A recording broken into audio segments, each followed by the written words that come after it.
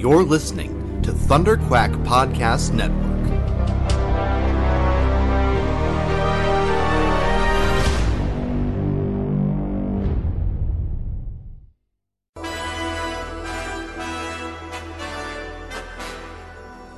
It may look like an ordinary podcast, but this one's bigger on the inside, and it can travel anywhere in time and space.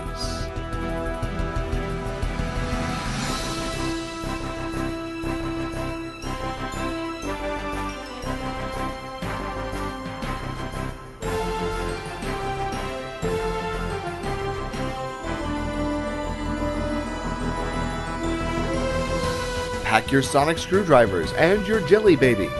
Grab your hats, scarves, and tighten your bow ties.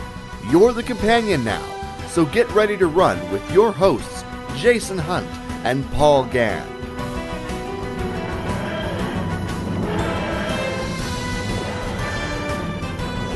This is Talking Timelords.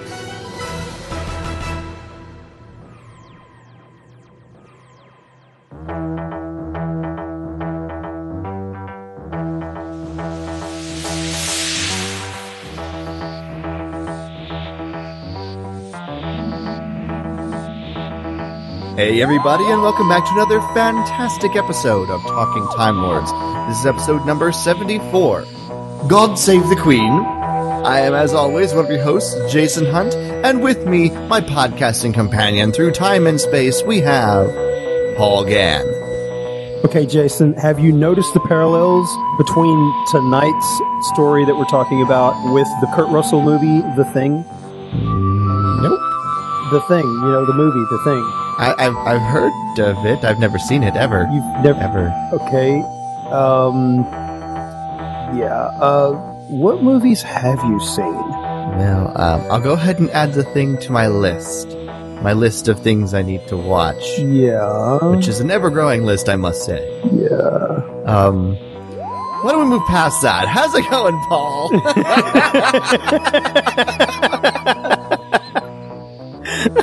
Oh, man. I'm going to have to make you a list of movies to watch. Get in line, bud. Get in line. Oh, man. How you doing? I'm alive. There you go. Much like the Ice Queen. Ooh, there you go. Oh, man. Yeah, we're going to have a lot of fun talking about this episode of Doctor Who. But before we get there, we've got a couple of things we need to get to first. First of all, we want to get some of your thoughts on the Monk trilogy. We asked for your thoughts on our Facebook page and our Facebook group page in particular, and we did have a couple of responses here. Chris Clark says, I thought it built up a lot that it didn't really pay off. The ending of it was a bit of a letdown. I didn't like and still am confused by the regeneration. Capaldi's Doctor seems to be able to manipulate regeneration energy far more than previous Doctors, I will say. The Lie of the Land was easily the best episode Bill has had and one of my favorite companion-centric episodes ever. She did an amazing job in that finale. Ramona Schnitker says, whole lot to digest. I got a big problem with the fake regeneration. Him jacking a future incarnation to get the energy is not helping. It was a lie, a fib, that Bill kept for herself to save the world, her idea creation of a mum within herself. Jeff Waddell says, great first episode, good second episode, bad third episode. Short, sweet, and to the point, Jeff. Joey Letson goes, trilogy? Haven't the monks been in every episode of the series? Ha ha ha ha, very funny, Joey. Spread the propaganda. Spread it. And then Ramona posted a little meme at the end here with the Doctor in the midst of his regeneration from the Lie of the Land, saying, faking a regeneration, a subject Time Lords do not talk about in polite company. I love it. So there you go. That's some of our listeners' thoughts on the Monk trilogy. A little bit more negative than I was, but then again, I'm a genuinely positive sort of guy. I was a little more negative than you were on the last one, too, so. That is true. But I still gave it a good rating. You did. Especially when we rated it as a trilogy. All right. We've still got a couple of things to get to before we jump into the Empress of Mars. There's some news items out here. What do you want to hit first? Let's do Stephen Moffat talking about why he didn't cast a woman in his run of Doctor Who. That's sweet, short, and to the point. Yeah, basically, his quote is a little rambly for me to want to read.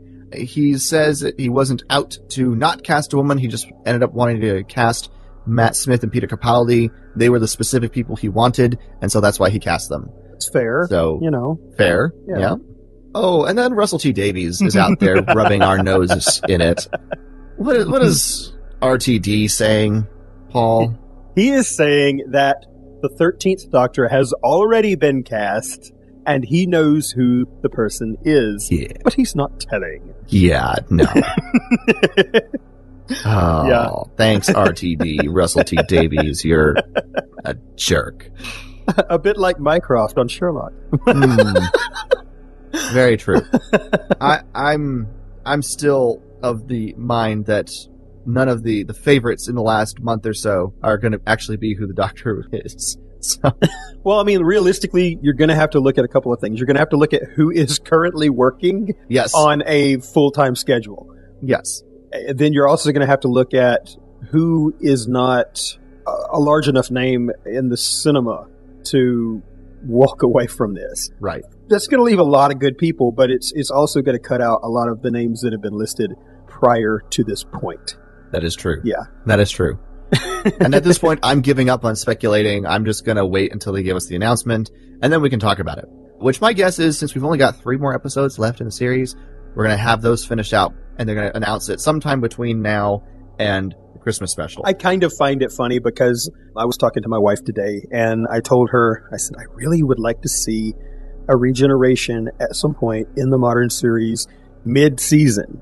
And she looked at me like, I can't believe you said that. And I'm like, what? What's wrong? And she's like, I don't want to see Peter Capaldi go yet. and I'm like, well, that's kind of funny considering 2 seasons ago you were talking about how much you hated him as the Doctor. That's awesome. Yeah. See, Peter gets everybody in the end. And then there's one more little piece of news that we want to talk about before we get into the episode. And this has something kind of to do with this episode.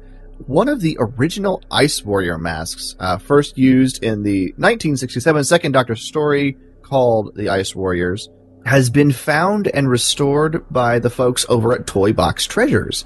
It was a prop used in both the Troughton and Pertwee eras and was acquired last year sometime, and the decision was taken to preserve the prop using a specialist team led by a gentleman named Mike Tucker, the BAFTA award-winning model maker who has worked on both the classic and revived versions of Doctor Who. They preserved the head. All of the existing pieces were used. Colors were matched for age with layers of silver paint added for an exhibition removed, revealing orange eye sockets. So yeah, it was all restored, and it looks pretty cool.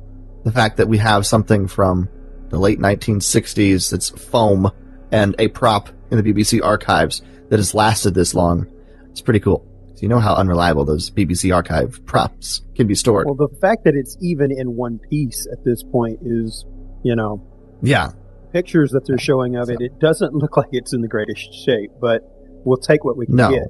Exactly. And that the article that we're reading this off of has a before and after picture, and it looks fantastic how they were able to restore it and everything.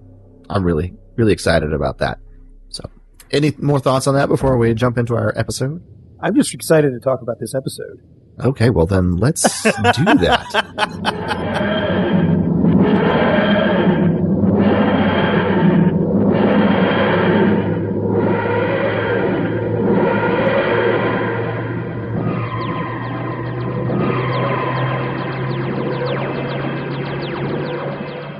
This episode is titled Empress of Mars. It was written by Mark Gatiss, directed by Wayne Yip, and was originally released on June 10, 2017. And the synopsis is as follows. When NASA discovers a message reading, God Save the Queen, on Mars' surface, the 12th Doctor, Nardole, and Bill travel to the Red Planet to investigate it. On arrival, they find themselves embroiled in a conflict between the Ice Warriors and the Empress Iraxa, and Victorian soldiers, who are determined to conquer Mars. It's just the same, only this time humans are the ones invading. Now which side should the Doctor help? Humans or Ice Warriors? One thing is clear. The Doctor must choose fast, as the Martian hive awakens around them.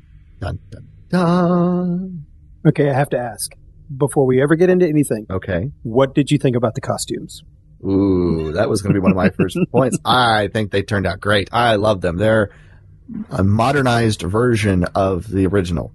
And by that I mean they're not quite as bulky, especially around the hips, and that gives them a much smoother range of movement, but they're still very, very much ice warriors. Yeah, I really thought that the attention to detail and the appreciation for the original material was very, very evident in the creation of these costumes, because the masks, the helmets, all of that looked virtually identical to the classic, but it was just a little bit more cleaned up, I guess you'd say. Yeah. And then the arms, legs, chest plate, all of that were very, very, very similar to the originals. The exception being that they upgraded the hands. Right. And I'm not opposed to that at all, considering that the original costumes basically had Lego hands. So, yeah. That's very true. That's very true. So, yeah. All right. Well, go ahead and give us your spoiler-free thoughts before we jump into the details. Oh, man. I don't even know how I would begin to go spoiler-free with this at this point. I thought that it was a very pleasant surprise. And what I mean by that is we had talked about all season, we've been talking about how this is an homage to the classic series. This is an homage to the classic series. This episode was literally the classic series. Right? It was the classic series. It was classic series villains. It was classic series settings. The story itself was a very classic series type story. Yeah. And they even reintroduced other elements directly from the classic series. And we'll get into that momentarily, but I was elated when I watched this. Yeah, no, Yes. I really like this episode. This is a good one. You're right. If you put this episode in the classic series, no one would be the wiser. Yes. Almost. You know, it's Yes. very much a classic era styled story. Yes. Which is, of course, what happens when you get Mark Gatiss and Stephen Moffat putting an episode together like this. Even the portrayal of the voices and everything for the Ice Warriors was spot on. It was great. Yeah. One thing that is interesting to note is that this episode was originally supposed to be the sequel to the Sandman episode that we got last season. Oh? Yeah, Mark Gatiss was supposed to write the sequel for Sleep No More. Oh. You mean they changed the story? Yeah. It was supposed to be the sequel to Sleep No More from last season. Gotcha. And Mark Gatiss was like, hey, can I just do this other story that I've always wanted to do? And Moffat said, okay. And we got the Empress of Mars instead. So whether or not there will ever be a sequel for Sleep No More, I don't know. Well, that will be up to Chris Chibnall at this point. Yes, it will. So You can bet, though, Mark Gatiss will probably say, hey, I was supposed to do that sequel. You need me to come back and write another episode so I can actually do that sequel, right? I have a feeling that he wants to still have his finger in the pie. Oh, You know? yeah, I'm sure. I'm sure. All right, let's jump into the meat and potatoes of this episode.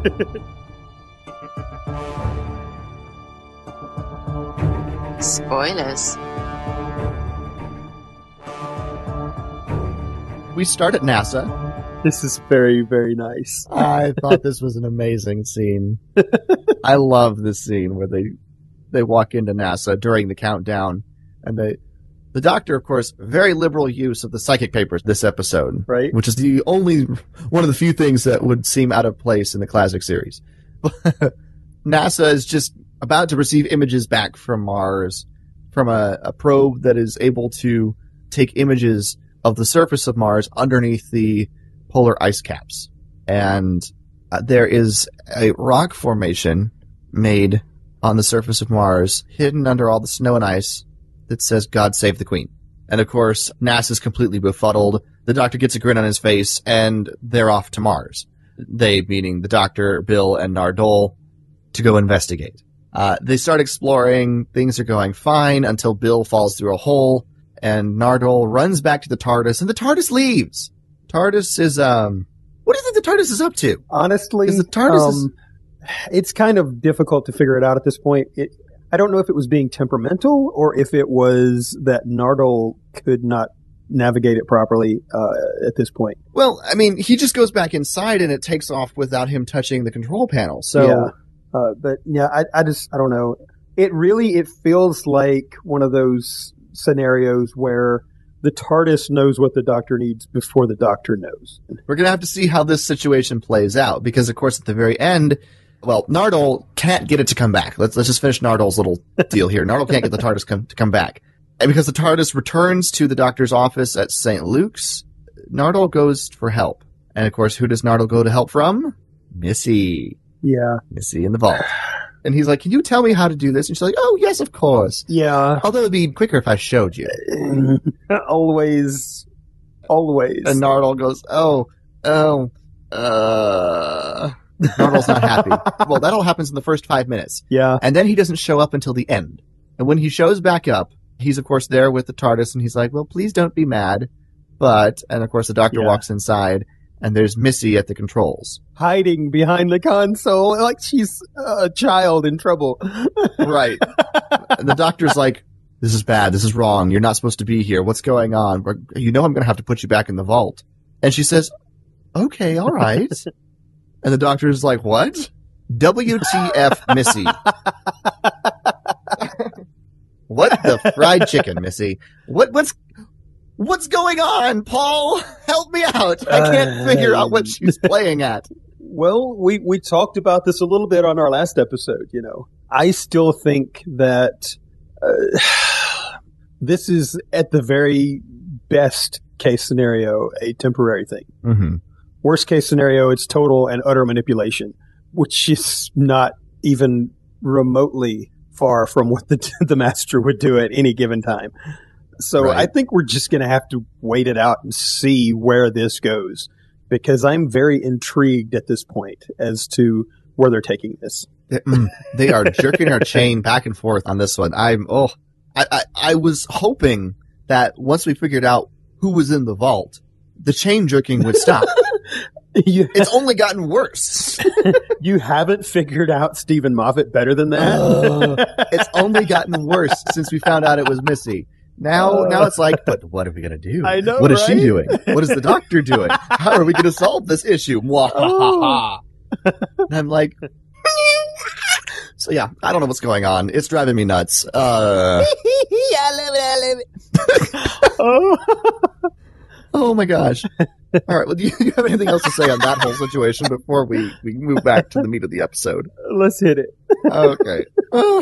So the Doctor and Bill find out simultaneously that the Ice Warriors are there and that there are Victorian soldiers on Mars. Well, at this point, they know that there's one Ice Warrior. Yes, true. And they find out that the Ice Warrior, who's now been named Friday by, oh my gosh, Captain Godsaker, which, by the way, the names of the primary two British soldiers, Corporal Godsaker and Captain Catchlove. Interesting. Then we had Sergeant Major Peach. There was Jackdaw, Vincy, Nibs, Coolidge, you know. Where's Osgood? Right? You know, it was weird. I thought they were funny names, and there's got to be something in those names, something that knowing Mark Gatiss, he gave those names in there for a reason, and I'm like, they sound vaguely James Bondish. Well, they sound vaguely Seven Dwarfish too. Well, so someone needs to ask him what's up with their names. Why did you name them? But of course, there's no articles out yet that I've seen about why they're named that. Well, let's be honest. Whenever Mark Gatiss writes an episode, he usually does it from a very cerebral point of view and leaves it for you to figure out. I'm not sure there's a lot cerebrally motivated here in this episode, though. Well, that's just the way he works. He leaves it to the imagination a lot of times for you to figure the little mysteries out about it, Yeah, true. All right. That being said, Corporal Godsaker says that he discovered Friday's crashed starship in the African bush when he was stationed over in Africa, and revived him out of some sort of coma. And in return for help coming back to Mars, Friday has promised riches, gold, silver, jewels, that sort of thing, for the British. And so they've sent a military detachment there to mine Mars for these riches and to claim it in the name of the British Empire. Okay, what did you think about these Victorian spacesuits? Oh, total steampunk. I liked it. It was very interesting. I didn't expect to like them, to be honest with you, but I did. It was very different. I liked it. It was pretty cool. I don't know. I don't have any other thoughts other than I thought it was nifty. And of course, we only saw them twice, so. Well, not only that, you have the Doctor's spacesuit. The Doctor, Bill, and Nardole all have spacesuits that have a very classic Who feel to them. They do. It's a new set of spacesuits for the TARDIS crew, and I like these spacesuits. But you're right, they do have a very classic feel to them. Very classic Who design. Especially when the helmets are removed. Yes. Yeah, which I like. Now, if this was made in the classic series, those helmets would be globes. Right. So, that being said, though, I think they're pretty nifty. And the Doctor is now suspicious because it appears that Friday is getting absolutely nothing out of this deal because upon return to Mars, the whole planet seems dead, and it appears Friday is the last of the Martians, the last of his kind. At least that's what Corporal Godacre believes. And the Doctor becomes suspicious. He believes, and we discover this simultaneously with the Doctor figuring it out, that Friday has been playing the humans for his own purposes. And that what they're mining for isn't really the riches that he's promised. It's to uncover a tomb of the Empress of Mars, the Queen Ice Warrior, if you will. And of course they go into the tomb and it's, all decked out and it's, glorious looking. There's a sarcophagi, and the Doctor warns that this could not only be not only just a tomb, but also a place to reanimate Ice Warriors in hibernation, which is very Cybermen-ish to an extent. But I'll get to that point later. This tomb itself, the sarcophagus, if you want to call it that, is very classic Who too. Oh, yeah. It has the giant gemstones on the sides of it, and it's very much that blocky kind of classic feel that you would have in something like this. It's, in a lot of the modern stuff, you would expect it to have a more ornately, decorative feel to the outside of it, and it doesn't. And I like it that way. I like the fact that it has that classic feel to it. Yeah, it does. And you're also starting to get very much a mummy vibe here. Yeah. That being said, no one's supposed to touch it, but a overly greedy soldier named Jackdaw decides that he's going to go ahead and poke the bear with the stick, so to speak, as Paul likes to say. And he drugs his commanding officer, Sergeant Major Peach, and out-talks the young Vincey into letting him into the tomb so he can start trying to get a few baubles for himself and then return home ahead of everybody else. And let's just say he accidentally activates this sarcophagus. Yeah, by stealing the gemstones from the side of it. Yeah. And Queenie wakes up mad. yeah, she does. She does. Queen Iraxa wakes up rather steamed, shall we say. She's not a very happy woman. Can I say what she does to him? Sure. She turns him into a giant paper wad. I like the weapons here because... they're freaky. Well, I mean, if you go back and you watch the classic episodes of Doctor Who, and you watch the Ice Warriors' guns and what they conceptually are supposed to do, they fire, and the effect that they do to the camera is they compress the target, which in this case is oftentimes soldiers of some sort, or stupid scientists who get in the way, and they compress everything so that it looks like it looks like they should be like completely compressed, but then it bounces back because the actor falls over and they don't have the technology to just, show them all compressed and crunched up and stuff. So this is like, no, we're actually going to go all the way now with these weapons, and we're going to, turn them into, giant folded up paperweights, this, Sonic-ish device. Yeah. It's gruesome and gross. Where does the head go? somewhere inside. Yeah. You remember those head-changing Power Ranger toys when you were a kid? Oh, wow. Except there's nothing to come out the other side. Oh, wow. Yeah. I can't believe I just went there. Yeah. All right. But we get Ice Warriors, and they're back. And Friday's, resurrected his queen, and she's not happy. They've slept 5,000 years longer than they planned. It's nothing's going quite as it should. Right? Of course, the Doctor tries to intercede, say, hey, y'all need each other's help because Mars is basically dead now, and you're not going to survive without help. So please have mercy on these primitives, to which, of course, Catchlove is like, primitives? Yeah. By the way, we need to talk about Catchlove and Godsacre, because there was like I don't like him. You don't like Catchlove? No. No, he's an arrogant sot. He's a brigadier wannabe. Oh, yeah. Godsacre is the one in charge, technically. Yeah. But Catchlove is the one who likes to pretend he's in charge and take command ahead of Godsacre. What do you think about the dynamic between these two? Because there is something to that is revealed later on in the episode. What do you think about these two? I think the one that actually had good sense was the one that was actually in control. That's what I think. Yeah. The other one was basically, he was like a petty bully teenager. Yeah. He just wanted control. It didn't matter what he had to do to get control. It didn't matter who he had to hurt. It didn't matter whether or not he had a good plan or anything like that. It was just he wanted to be in control. And he was going to do whatever that took. And that's never a good thing, because what usually happens in that scenario is the person who wants the control the most is the person who deserves it the least. And also the person who is the least fitting for the position. Yeah. At least that's been my experience in these types of situations, because the person who usually deserves it the most is going to be the one who is hesitant to take it because he knows what kind of responsibility comes with it. Right. And of course, we find out that Catchlove has a secret about Godsacre. Godsacre was actually tried and found guilty of desertion in Africa. And there was a botched hanging that allowed him to escape and sort of sneak his way back into the army almost unnoticed.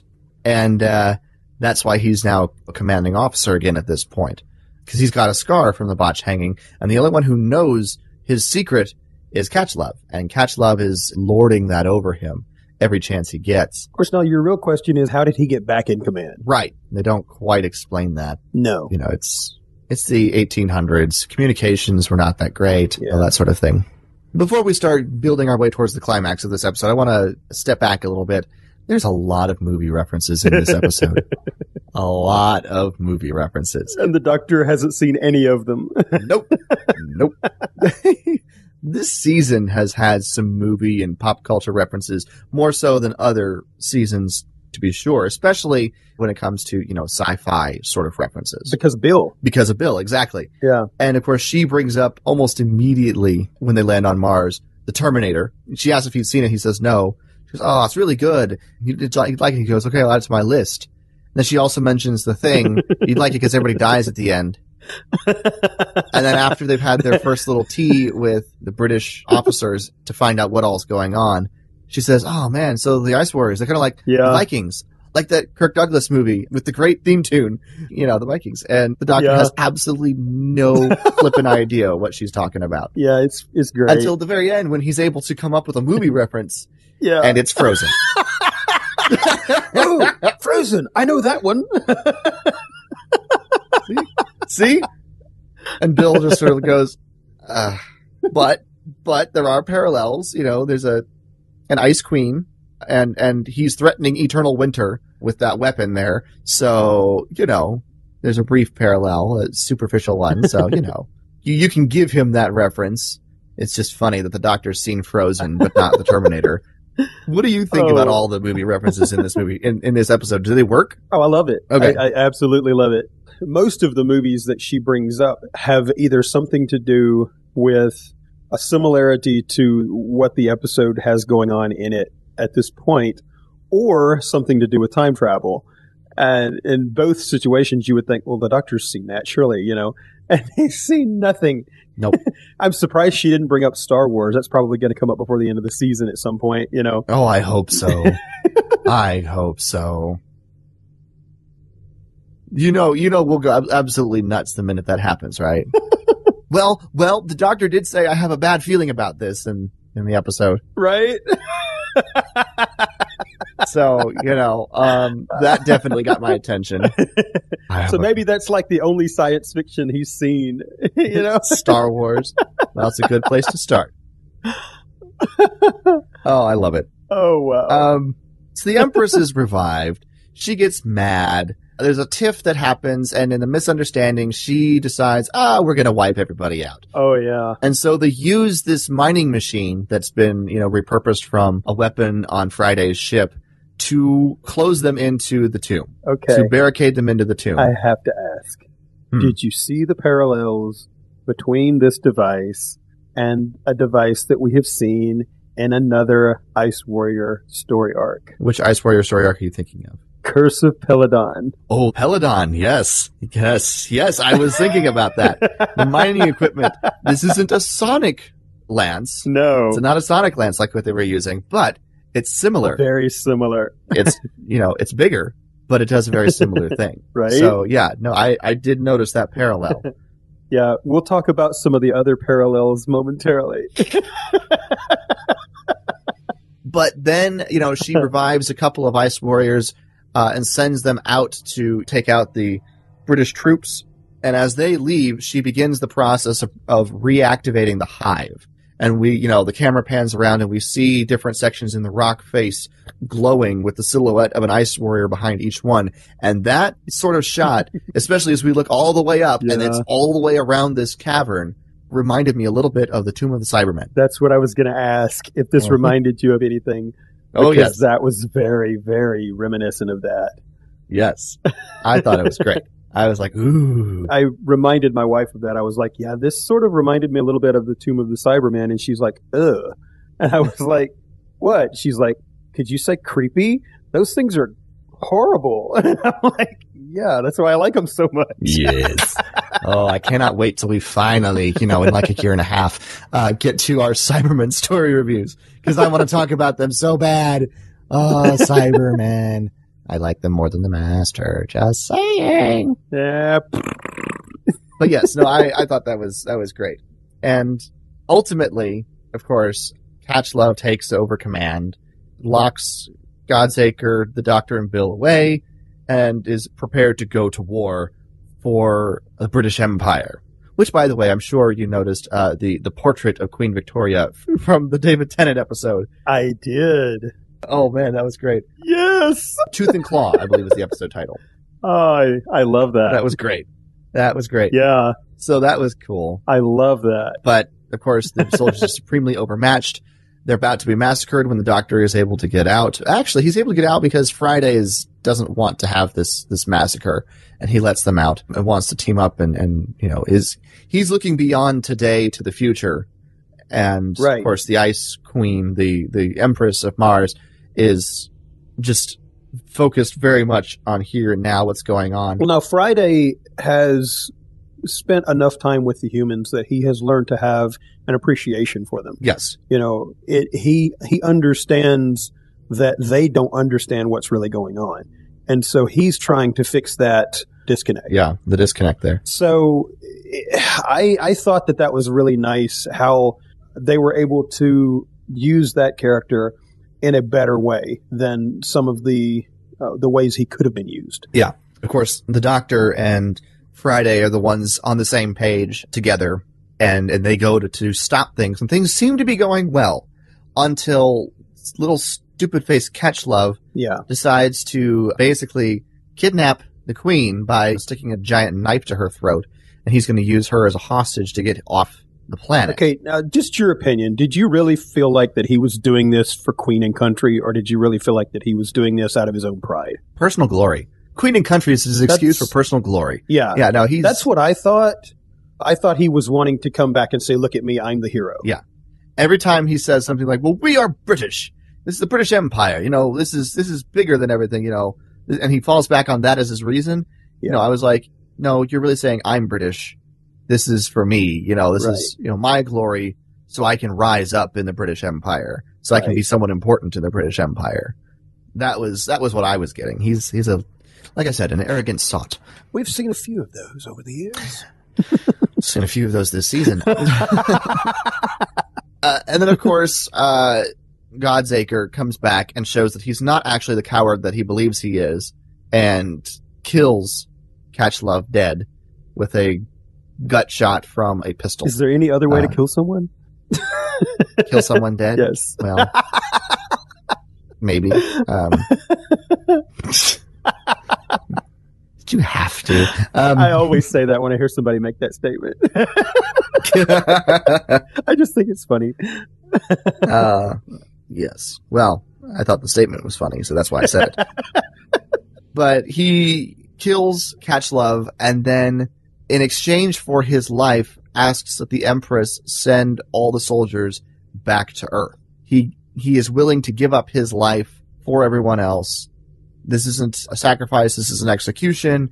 He's facing the one that he was originally due. This is his way of coming to terms with his odd, convoluted situation.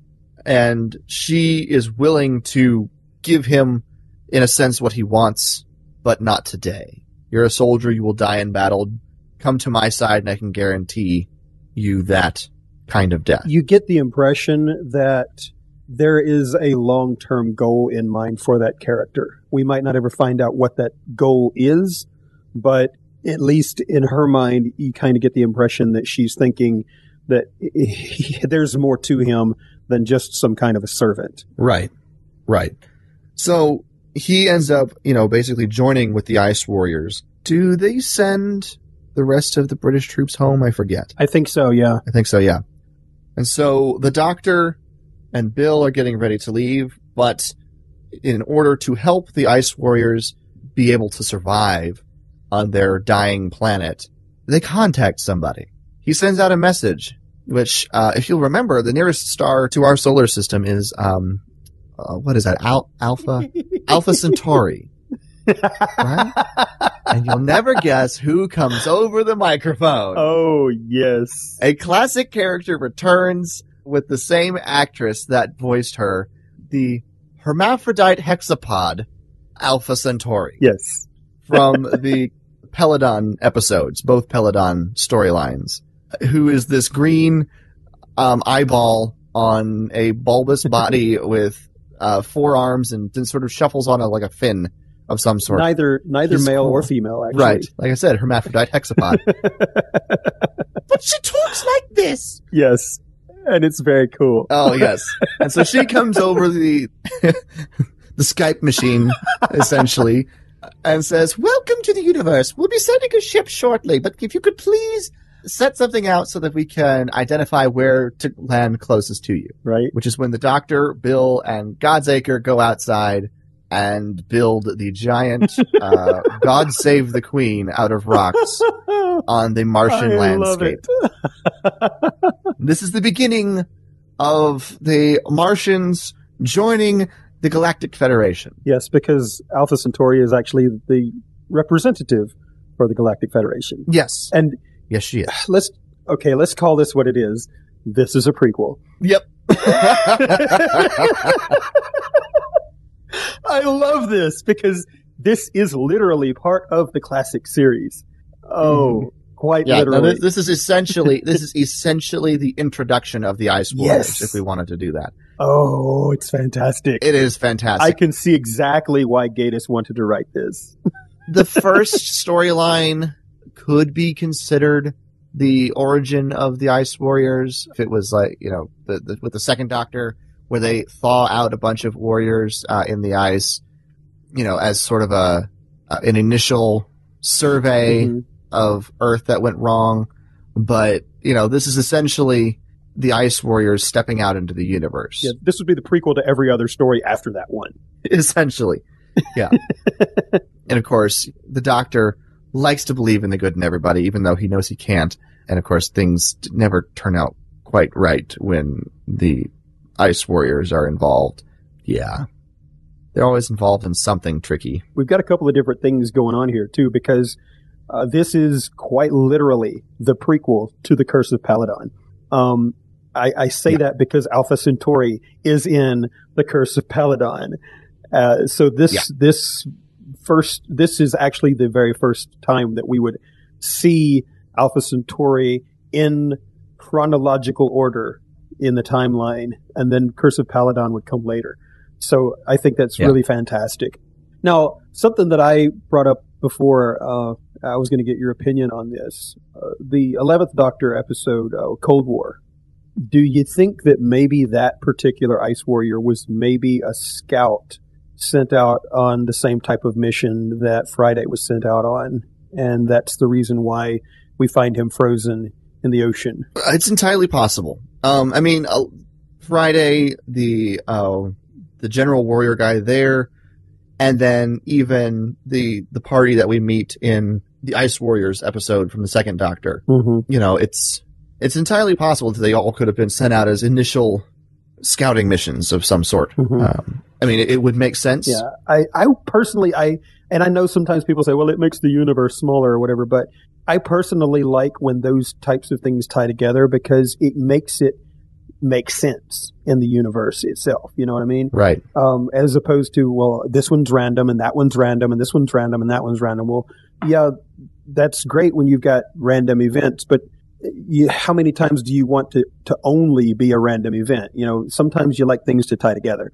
And I like it when, even if it's just a little bit of speculation, if those events seem to tie together. Yeah. You know? Yeah, no, it's definitely something that could have been the case. You know, they send out these scouts, they put the hive into hibernation to await the scouts' return. Right. And because the scouts don't return, they oversleep by 5,000 years. It makes a lot of sense. A lot of sense. Oh, and just a little fun fact, for those of you who were wondering, there is a reference to the Ice Warriors in the waters of Mars. Oh, there is? Yes, because the Doctor says that the water reservoir that they're using is most likely one that was left behind by the Ice Warriors. Mm. Yeah. Yeah, that's true. That's true. It must have become contaminated after they departed. Yeah. Because we get the idea that the Ice Warriors can't really stay on Mars because the planet is dying. Yeah. So the assumption and what you can infer is that they will soon leave the planet and settle elsewhere.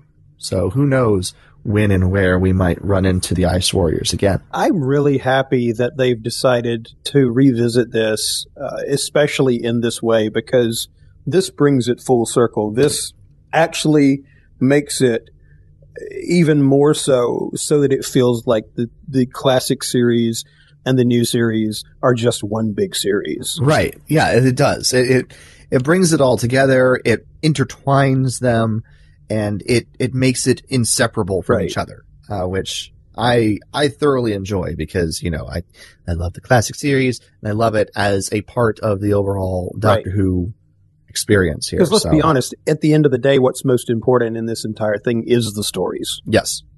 All right. Well, let's do some final thoughts and ratings. Let's see. What should we rate this? Uh-oh. I love this.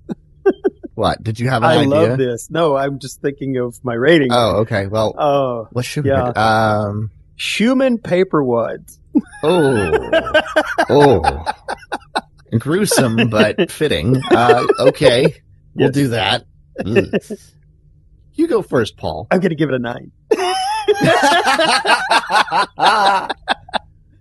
Oh. Why? I love this. I absolutely love this. This is the best of both classic and new Who put together in one big bundle and shaken up and wadded up into a big human paper wad.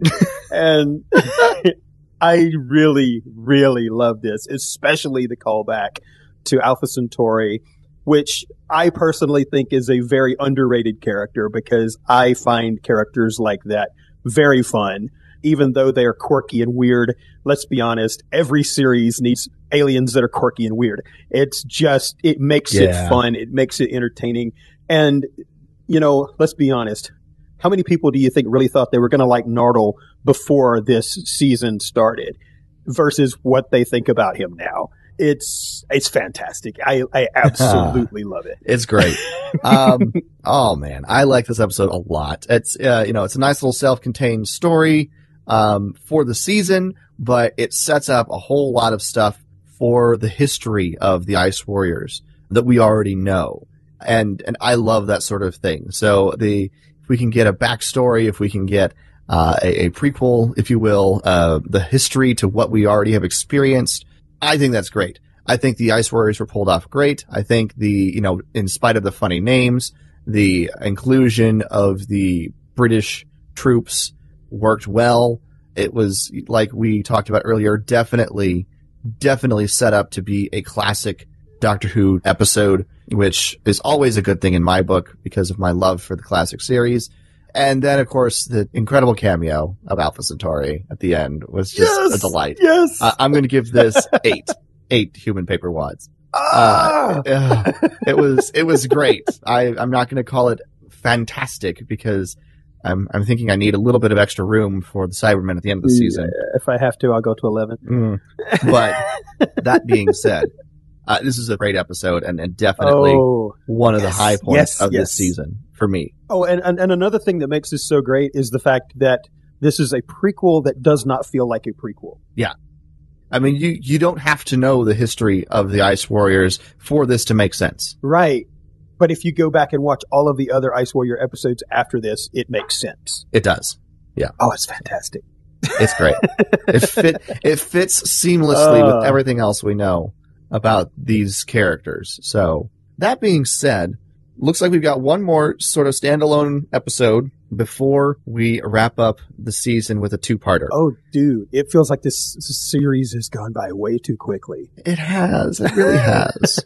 The next episode is titled Eaters of Light, and you had a little article here that we wanted to go over real quick and talk about this. The next episode, called Eaters of Light, is actually written by Rona Munro, who is the classic series writer who has come back for this season. She wrote the storyline called Survival for the Seventh Doctor, Sylvester McCoy, which ended up being the final storyline in the classic series before BBC canned the show. Yeah, because they didn't know what to do with it. They didn't know what to do with it, and the new people taking over didn't like sci-fi, and so they took it off the air because they couldn't just... Fuddy-duddies.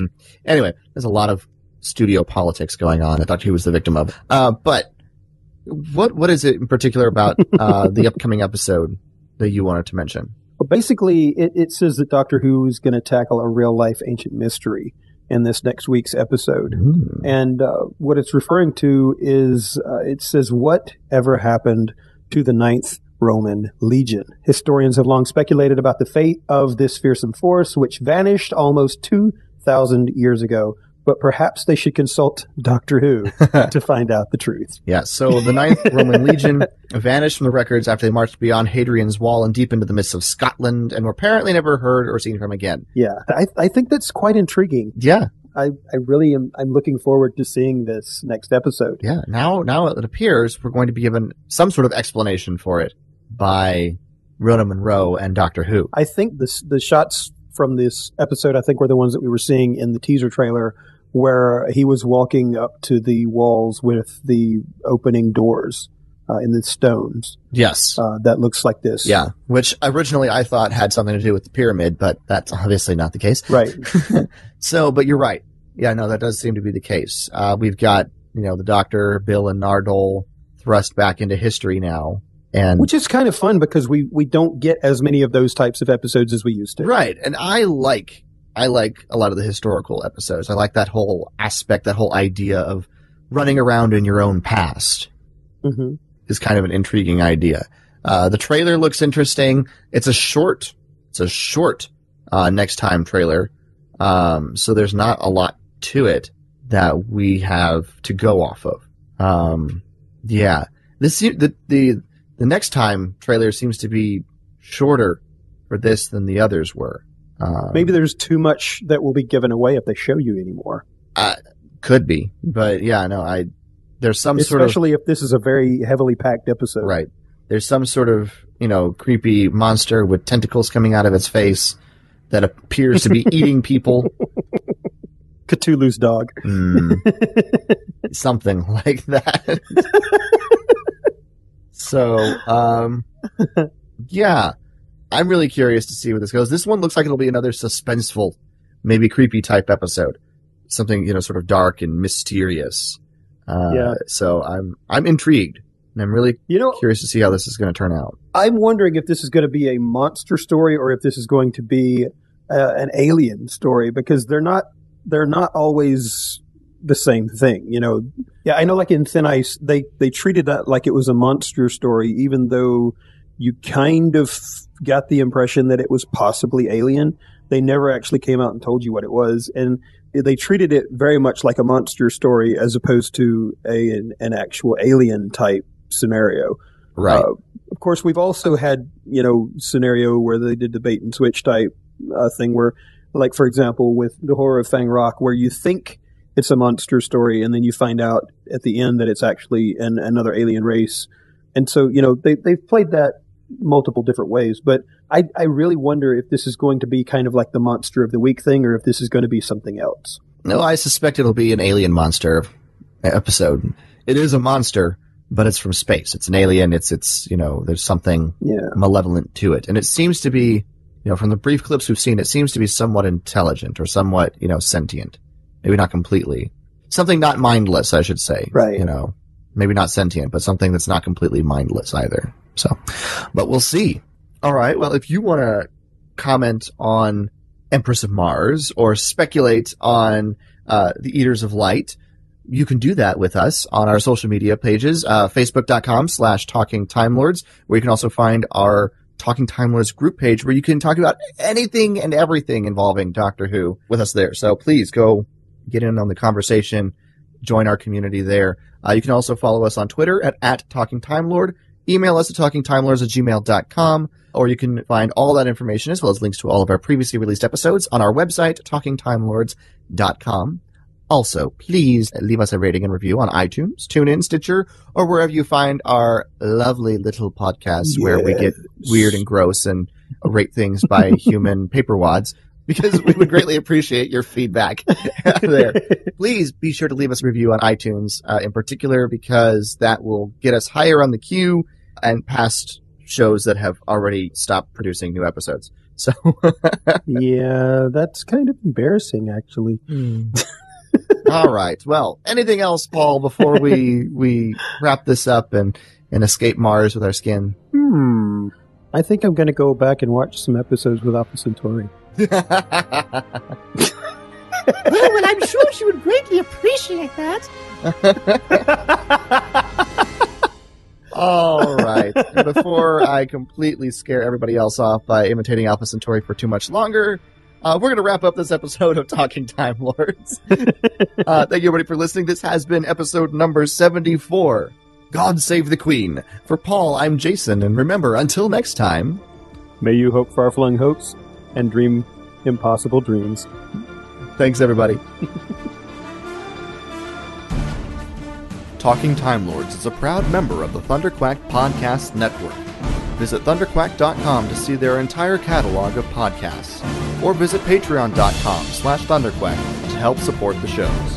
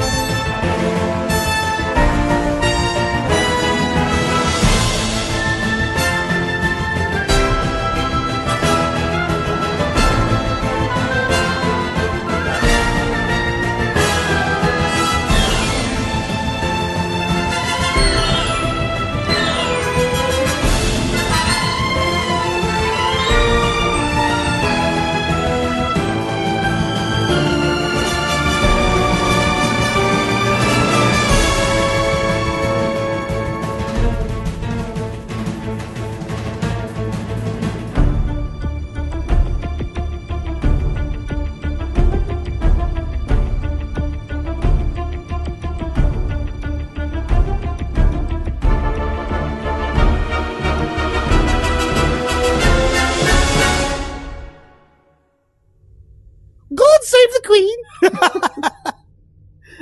Oh dear.